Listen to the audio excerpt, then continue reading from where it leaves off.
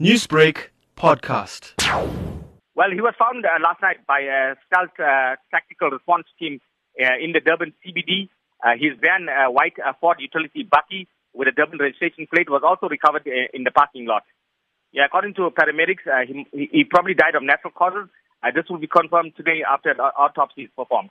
Now, Prem, Reaction Unit were busy with operations relating to his search yesterday, we do understand, even going as far as taking to the skies to help finding. So tell us about that.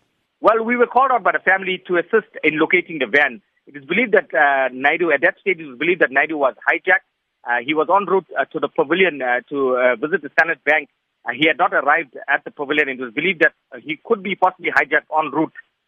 So we took to the skies to search the surrounding areas. The search was called off.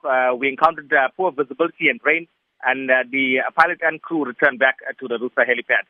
And Prem, we spoke to his daughter yesterday, and she was quite hopeful that he would be found unharmed. So with the latest news, how have they been handling the situation? Well, it's obvious that they were in shock when we visited them yesterday. They did not expect Mr. Naidoo to be found deceased.